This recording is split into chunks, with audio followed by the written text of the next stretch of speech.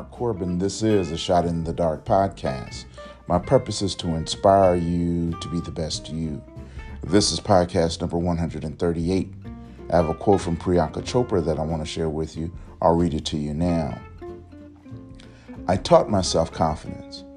When I'd walk into a room and feel scared to death, I'd tell myself, I'm not afraid of anybody, and people believe me.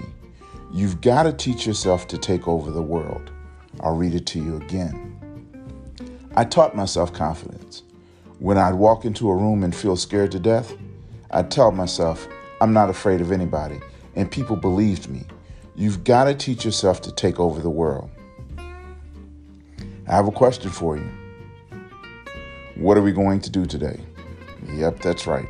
We're going to take over the world. Let's add some scripture. Ephesians chapter 3, verse 12. In him and through faith in him, we may approach God with freedom and confidence. I am Mark Corbin. This is a Shot in the Dark podcast. Remain confident.